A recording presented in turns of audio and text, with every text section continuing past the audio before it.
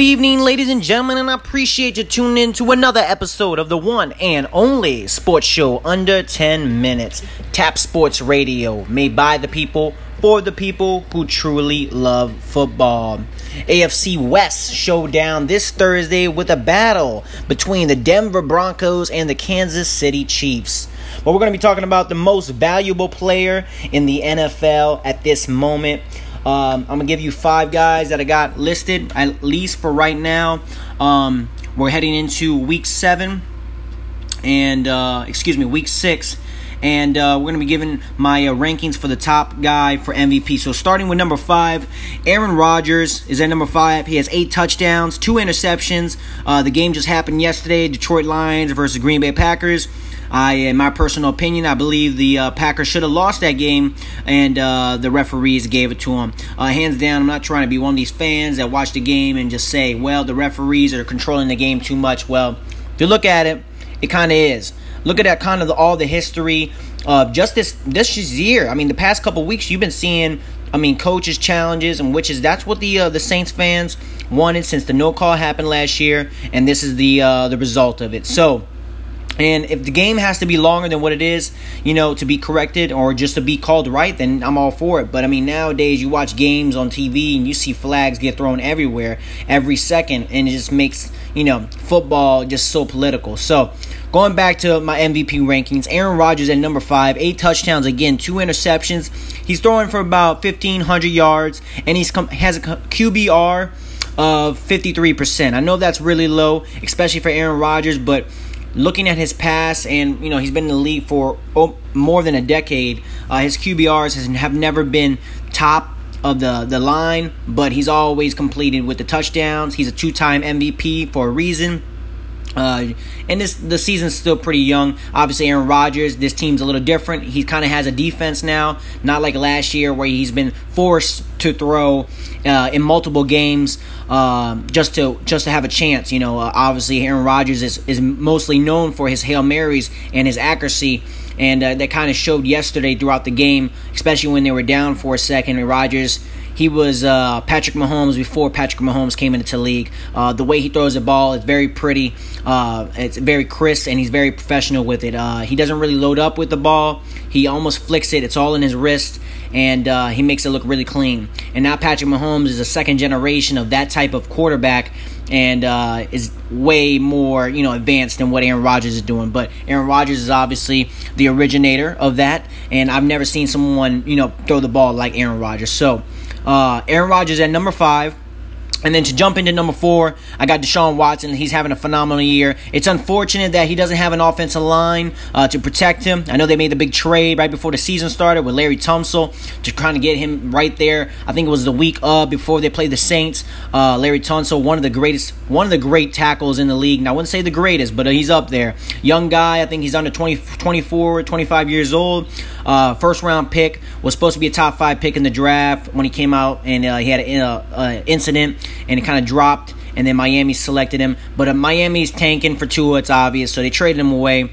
Deshaun Watson gets some type of help protection-wise, but he's just one person. You need 4 other guys on the offensive line to protect for the quarterback. So bringing it back to Deshaun Watson, 12 touchdowns, 3 interceptions.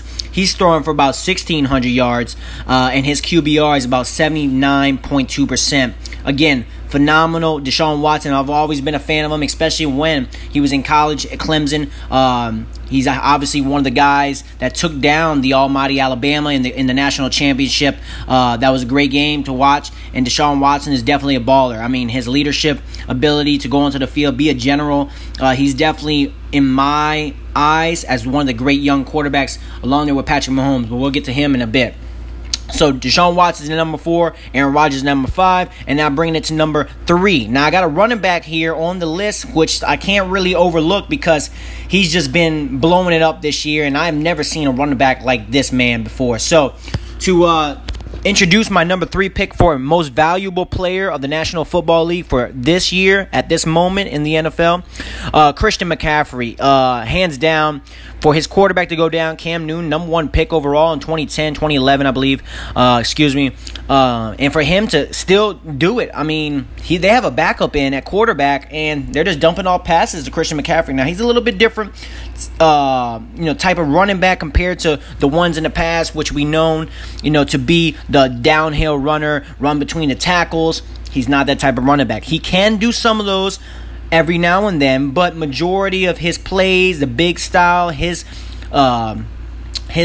fit is the catch passing outside the backfield. I mean, Christian McCaffrey's phenomenal. 7 touchdowns, 600 yards at this moment right now in the league. Up to this point right now, only going into week 6 again. 1 reception touchdown, and he has 305 yards reception. So let me read that again. 7 touchdowns, 600 yards rushing, 1 reception touchdown, and 300 yards receiving. So he's all around the field. His team is 4-2. They're right behind the New Orleans Saints in the NFC South. They look really good, the Panthers, and it's all because of him. I feel like when you look at the MVP candidate, you got to take the person away from their team and see how valuable they are. Because you look at the name of the title, the name of the award, it's most valuable player. I mean, yeah, you got to look at the value in the player. And Stephen A. Smith, to quote him, I listen to him a lot. Again, First Take. He states, and which is true, you got to look at the value of the player. When you take a player off of a team, how good is that team without or with that player? Now, I see Deshaun Watson on the Texans. He's definitely a game changer. You take him off that team, that team's not going to be as good. You take off Aaron Rodgers off the Packers team, they're not going to be as good.